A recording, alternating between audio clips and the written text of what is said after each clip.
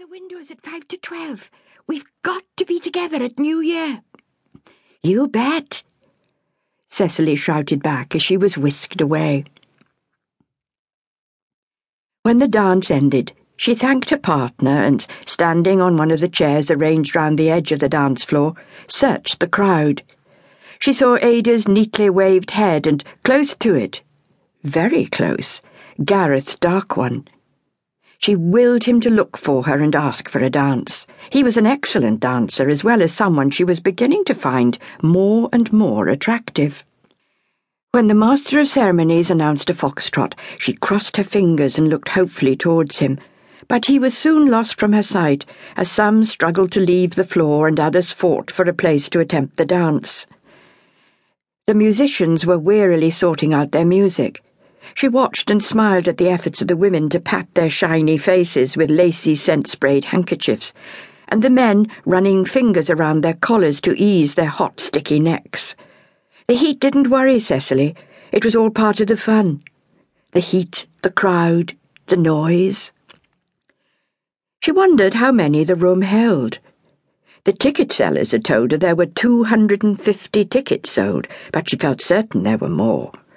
Extra tickets printed and sold on the side, maybe. It wouldn't be the first time the printer, Phil Spencer, had earned himself a little extra in that way. She had never trusted Phil Spencer, not since he'd been found out in the chicken raffle swindle. She remembered now Phil Spencer's name had been in the paper accused of printing extra tickets and pocketing the money. The orchestra started up again, and the babble of chattering lessened. Gareth pushed his way through the crowd that was pairing off for the next dance, and Cecily managed to avoid the man approaching her, obviously intent on asking her to partner him.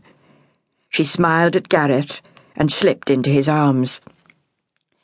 His straight brown hair fell wetly over his forehead now, and his rather prominent ears were shiny and red. It was when he smiled that his attraction was revealed. His full mouth opened slightly, and his even white teeth glistened.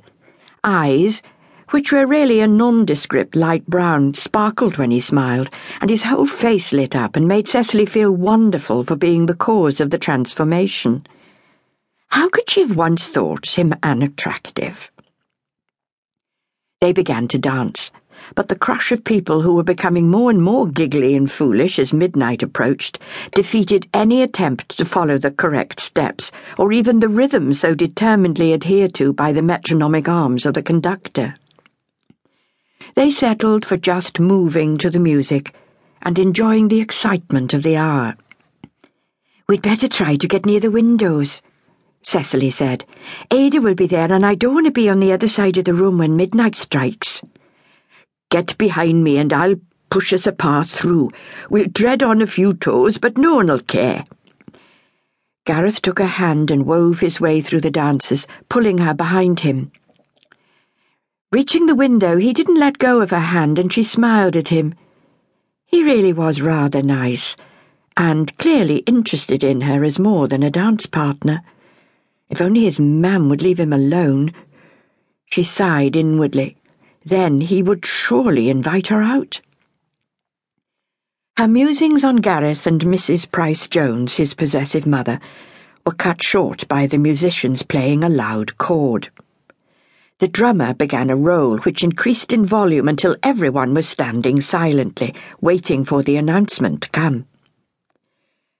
The master of ceremonies stepped up beside the conductor and said, "Ladies and gentlemen, I know you will forgive my interruption of the dancing a little before time when I tell you about the surprise we have arranged for you. In exactly 4 minutes, we will be tuning the wireless to 2LO to hear the broadcast sound of Big Ben in London, chiming in the new year." He held up his hand to quell the applause and the burst of excited chatter. "So if you open the windows and join us to the millions doing the same, we will listen to the new year begin. Ladies and gentlemen, 1930 is about to be welcomed in, and may it hold nothing but good fortune for us all." Gareth pulled Cecily closer. "He isn't expecting to hear Big